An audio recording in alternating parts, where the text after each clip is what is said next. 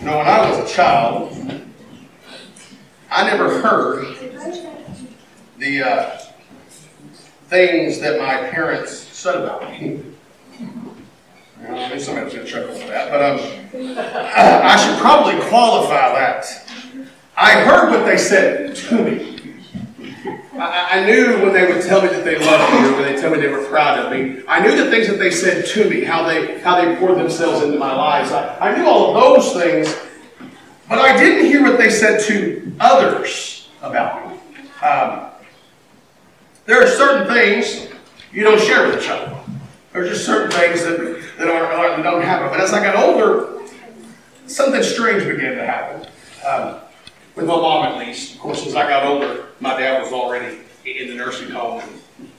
So he didn't do this. My mom, though, as an adult, I would experience situations where someone would meet me and tell me how much they heard about me. My mom was a talker, so she talked a lot.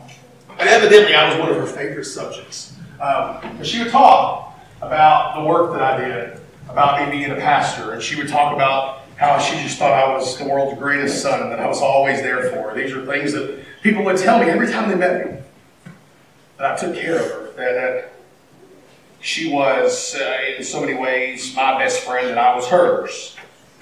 And as I grew and became older, I began to recognize a strange phenomenon.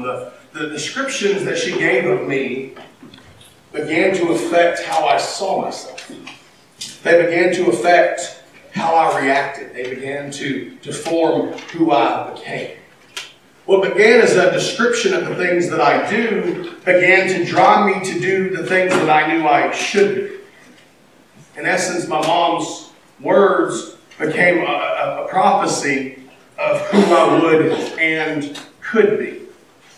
And as we come to our final week in this Be the Church series, we turn our attention to a similar description of who the church is to be in the world. It's both a description of what the author of our text has seen and experienced, but also a charge of what we are to live up to. The book we're in is 1 Peter, and Peter is writing to believers scattered throughout the known world. And he's writing about the salvation and faith that they received in Jesus. He's writing about the lives that they're living and what they should look like. And in the midst of this, he gives a description of the church that's rooted in the promises of God to Abraham and Israel in the books of the law. And in that description is where I believe we find the best description of who the church is, and in that description where we turn our attention to today. It's there in 1 Peter chapter 2, 2 short verses. And he says there, starting in verse 9, "But you are a chosen race, a royal priesthood, a holy nation, a people for his possession, so that you may proclaim the praises of the one who called you out of darkness into his marvelous light. Once you were not a people, but now you are God's people. You had not received mercy, but now you have received mercy." Let's pray. Father God, we come to you right now, and we thank you, we praise you for your blessings. Father, we ask right now that you would take this time and use it for your glory. Father, use me as a vessel, and the words that I speak be yours and yours alone. Father, thank you for loving us today. Thank you for this time together, and we ask that you would bless it. We ask all these things in the name of your Son, Jesus, and for his sake, and all God's people said. He says we are a chosen people. This description is given in response to how the nation of Israel as a whole, the Jews, as Peter would call them, have responded to the appearing of Jesus and the salvation that he offers. Basically, the entire nation has rejected him and his message. And Peter, who is a Jew, is writing to other believers in talking about this situation and how Jesus has become a stumbling block for those who will not hear the message of salvation. He says, but you're a chosen people. You are a chosen people. There's a tension here in which we live as believers.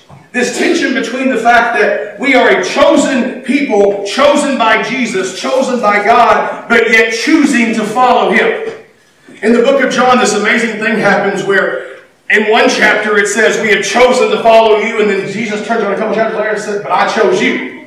And so there's this tension in which we live of being both chosen and choosing. We could probably spend 6 months, honestly, or more hashing out the meaning of this little phrase, chosen people. It can affect every part of your theology. But for our purposes this morning, we're going to simply say that being a chosen people means that God has a plan for who we are.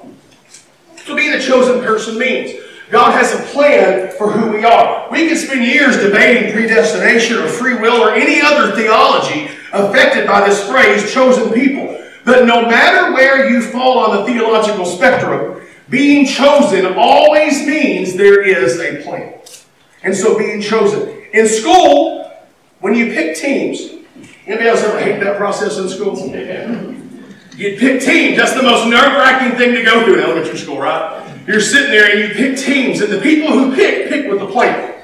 They pick with a plan. They're either going, I want to win this game, and I know him and her and him and her, they're the best players, I want them.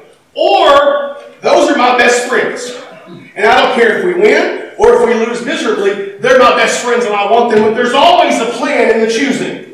When you begin dating and choose people to date, and later when you get married, you choose someone to marry. There's a plan for your choosing.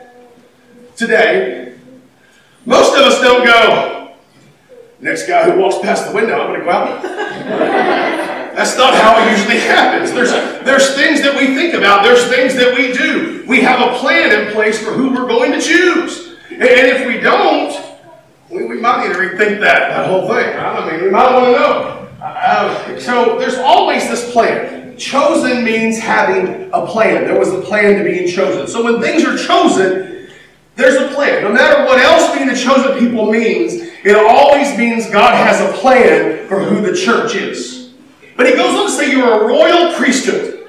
Now in the Old Testament, God told Israel that they were a royal priesthood. He brought them out of Egypt so that they could be a kingdom of priests and a holy nation. And then he went along and set up the Levitical priesthood, which makes some of us go,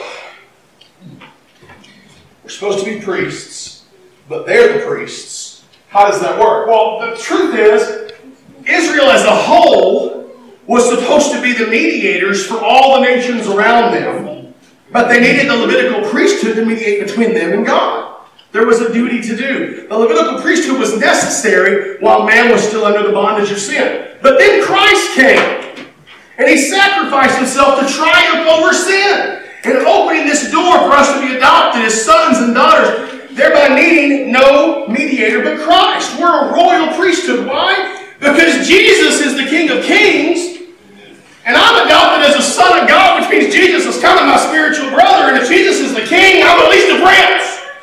A royal priesthood.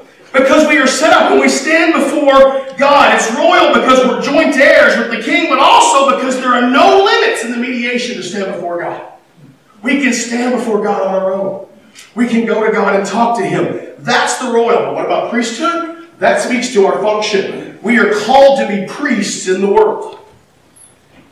From the janitor to the evangelist, we are called to be priests. And that might scare some of us. I don't want to be a priest. I don't want to do those things. I don't want to have to go out and put myself out there. Well, what did the priests do? They went before God on behalf of others. They were literally taking other people before God. See where we're going with this? What are we to do as priests? We're to take other people before God. How do we do that? We pray for them, for one. I mean, there are lots of people who have been saved out of the pits of darkness and brought into God's glorious light over the prayers of a mama and a grandma on her knees.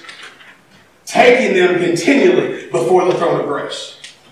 Taking them and saying, God, they're not mine. You gave them to me, and I love them with everything I have left over after loving you. But they're yours. Please, please, please bring them into a relationship with you. That's what we're called to do. To witness to people, to love on them, to pray for them, to offer our bodies up as living sacrifices, holy and pleasing to God. Our job is to make sure that others know Jesus, that are continually brought before Jesus. That's our job. They need to know who Jesus is. Not the Jesus that media portrays, the Jesus that the Bible portrays.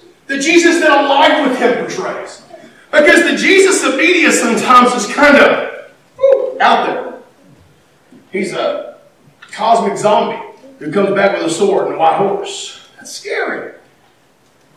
The Jesus of Scripture is the one who said, I'll go with the greatest lengths so that you don't have to. The work of the Levite never stopped. I think I preached this sermon here before about the fire that the Levites had to keep lit. Day in and day out. The flame could never go out. I have experience with that this week.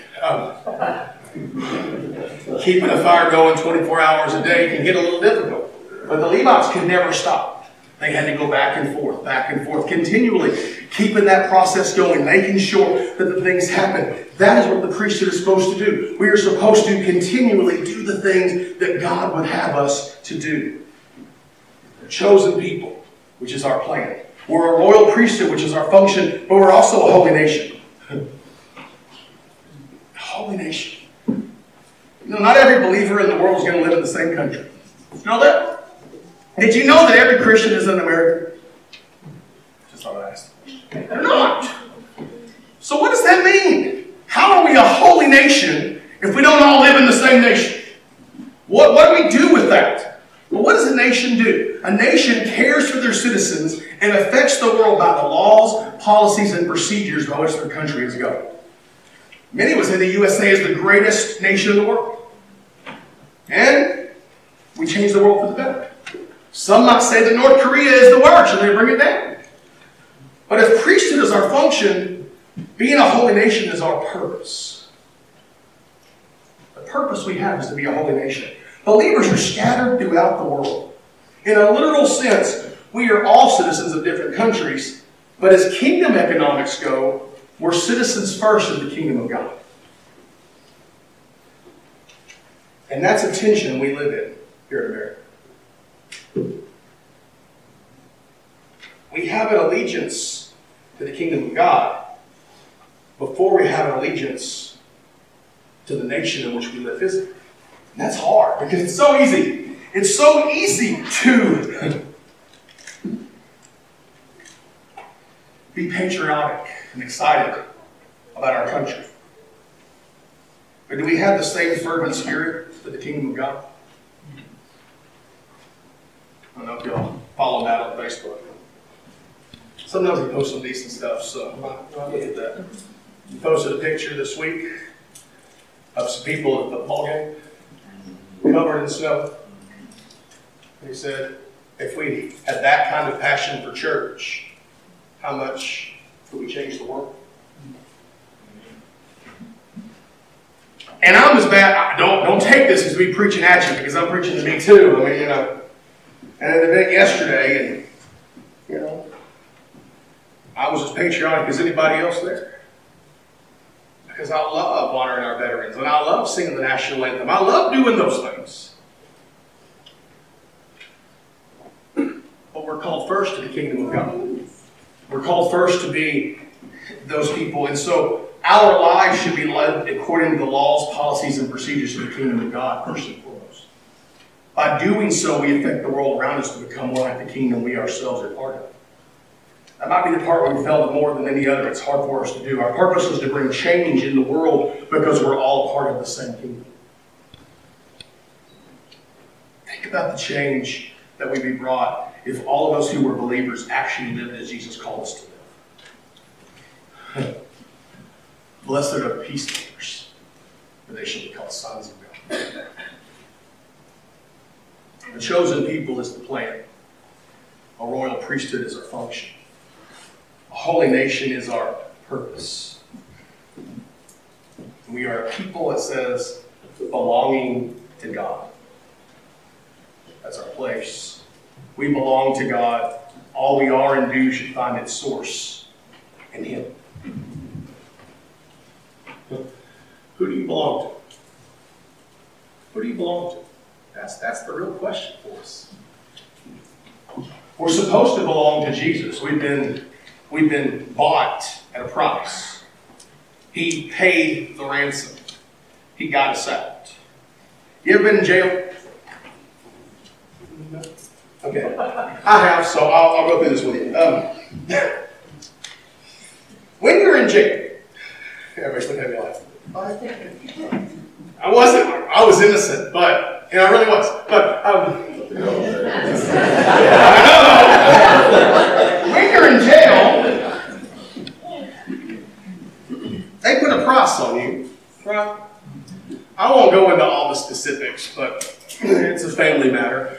But I remember being arraigned. I wasn't about jail, so was my mama. So there you go. We were in opposite cells, waiting at each other. But we were there, and I remember going in to be arraigned.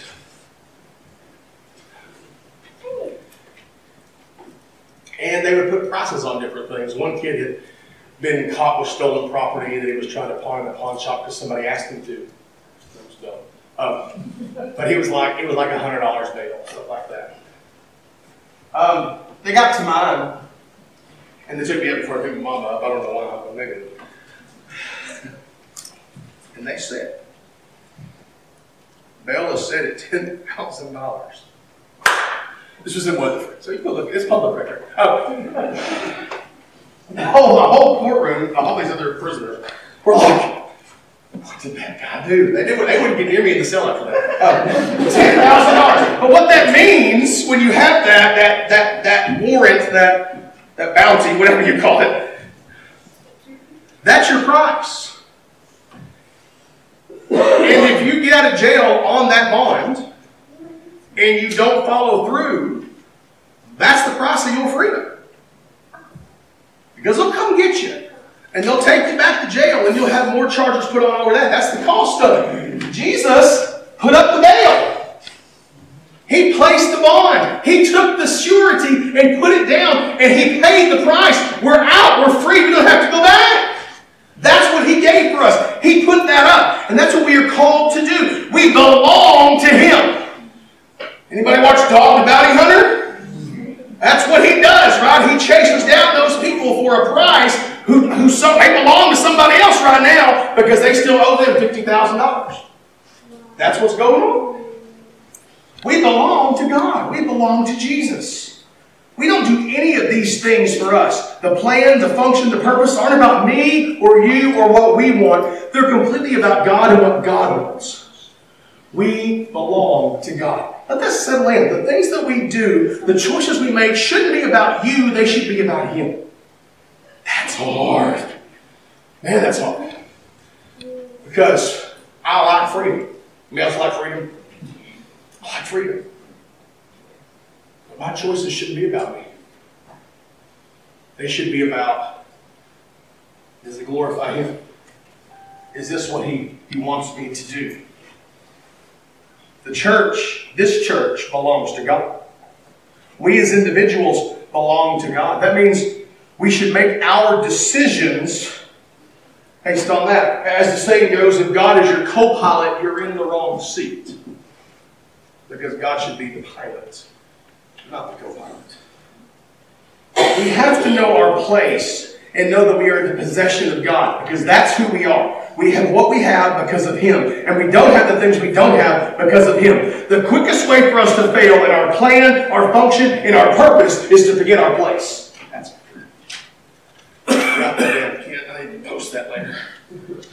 The quickest way to fail in all those other things is to forget our place. That it's not about me. It's not about us. It's about Him. It's about what He wants. When things become about us and not about Him, we don't do the things we're called to do.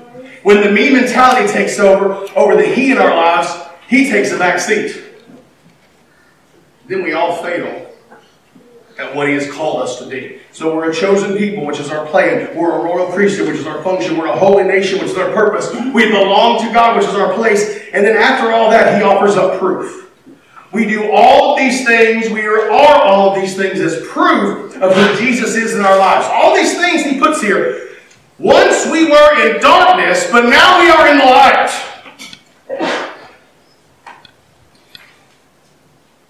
Thursday morning, some of you may have slept through it. A lot of you didn't because you were on Facebook at 3 in the morning. But the power went out. And we got up. I and it was dark. And I didn't know where the candles were. You know how hard it is to find candles when it's dark? He's called us out of darkness into the light. Here's the key. We shouldn't look at things the way we used to look at things if we're in the light. We shouldn't look at things that way anymore. Man. Most of y'all have heard about my situation this week. And y'all are concerned, and I love y'all for being concerned. But I've laughed quite a bit this week because I don't look at those situations in a bad way anymore. I'm not in the darkness. I'm in the light. And God can take any situation and bring a blessing out of it. He can take any situation and reveal to me things that I wasn't seeing in the darkness. Because here I was in the darkness and I was struggling. And when you're in the darkness, all you see is the darkness, right? You ever been there? You ever been stuck in the darkness and all you can see is the bad things? And everything you saw was bad. And it didn't matter what it was. You could walk outside and say, the sun's too bright.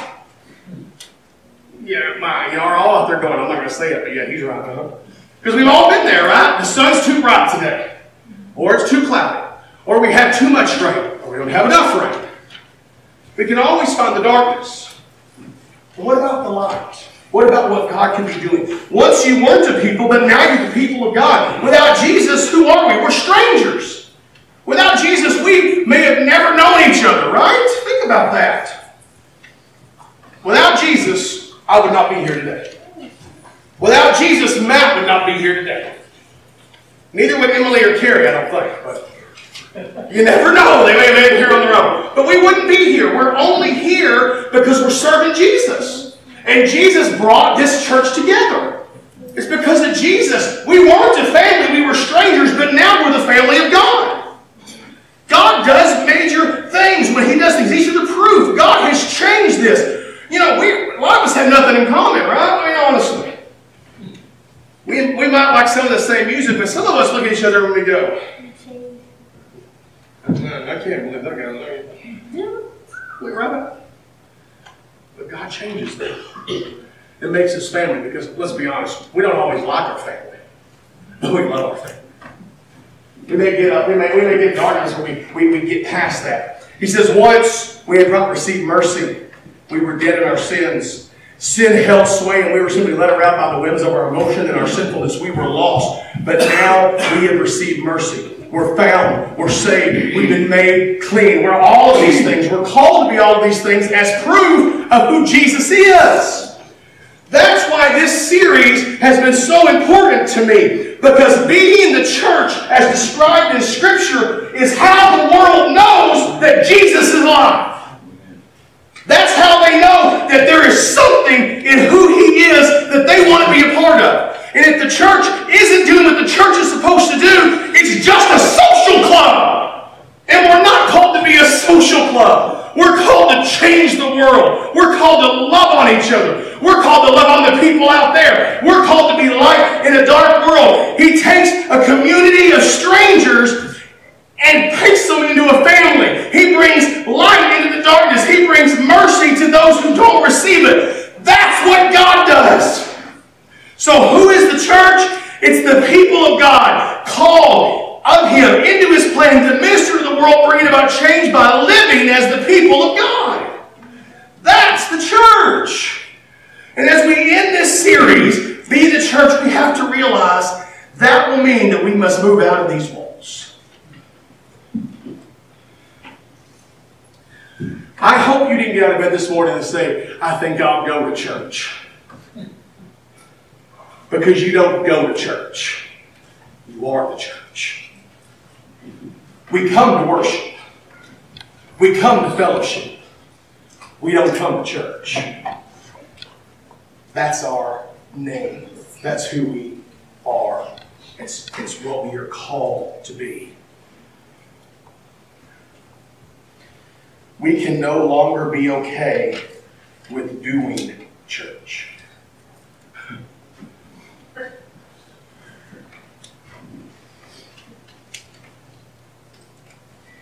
When we just do church,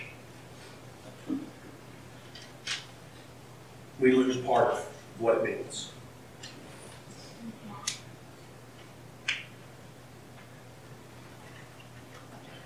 A lot of y'all have said to me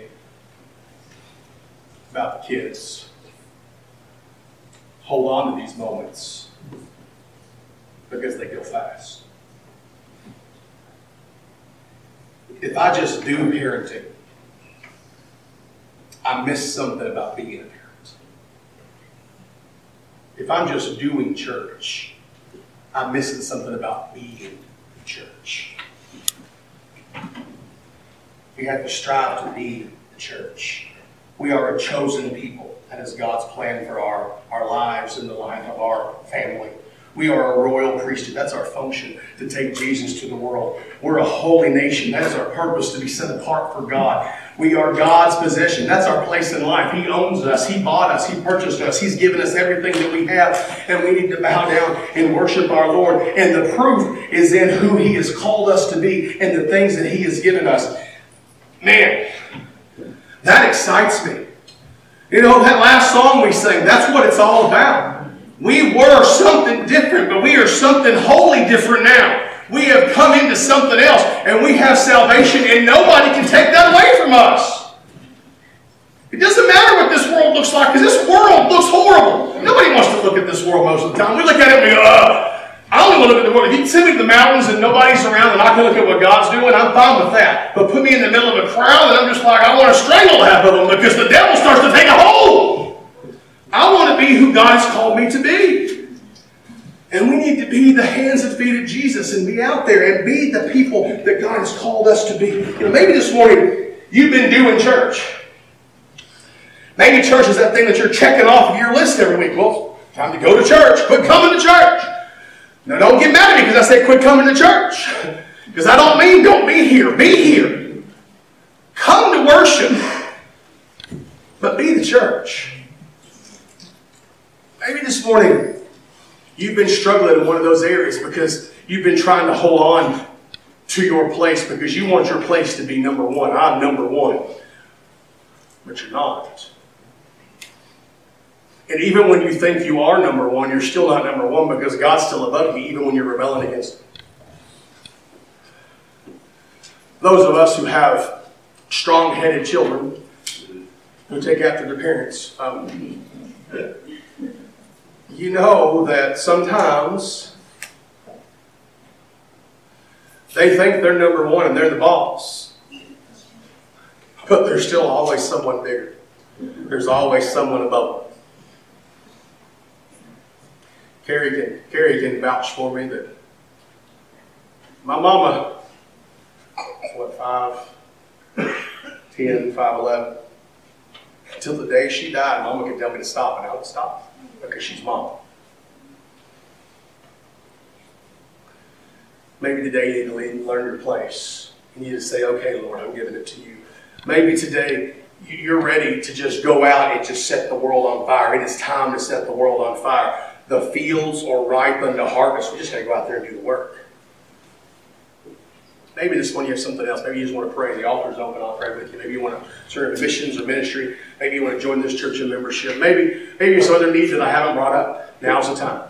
Come on down. I'll pray with you. Maybe this morning you don't know Jesus. Maybe you've never taken that step. Maybe you've always been on the fence. Maybe you've heard about it and you've wondered about it and you want to know what it means and what does that entail? Well, it means you become part of a family and you're no longer on your own. And no matter how everything turns out or how your physical family is, you have a family who loves you and who will walk with you and who will be there for you no matter what else is going on because Jesus has pulled us together. That's what it means. Don't wait anymore. Come down the aisle and know Jesus and know freedom and know release today. And take that old man of sin and put him to death and run out of the grave. But take this time, give it to Him. Make your needs known to God and He will listen to His children. Let's pray. Father God, we come to you right now and we thank you. We praise you for your blessings.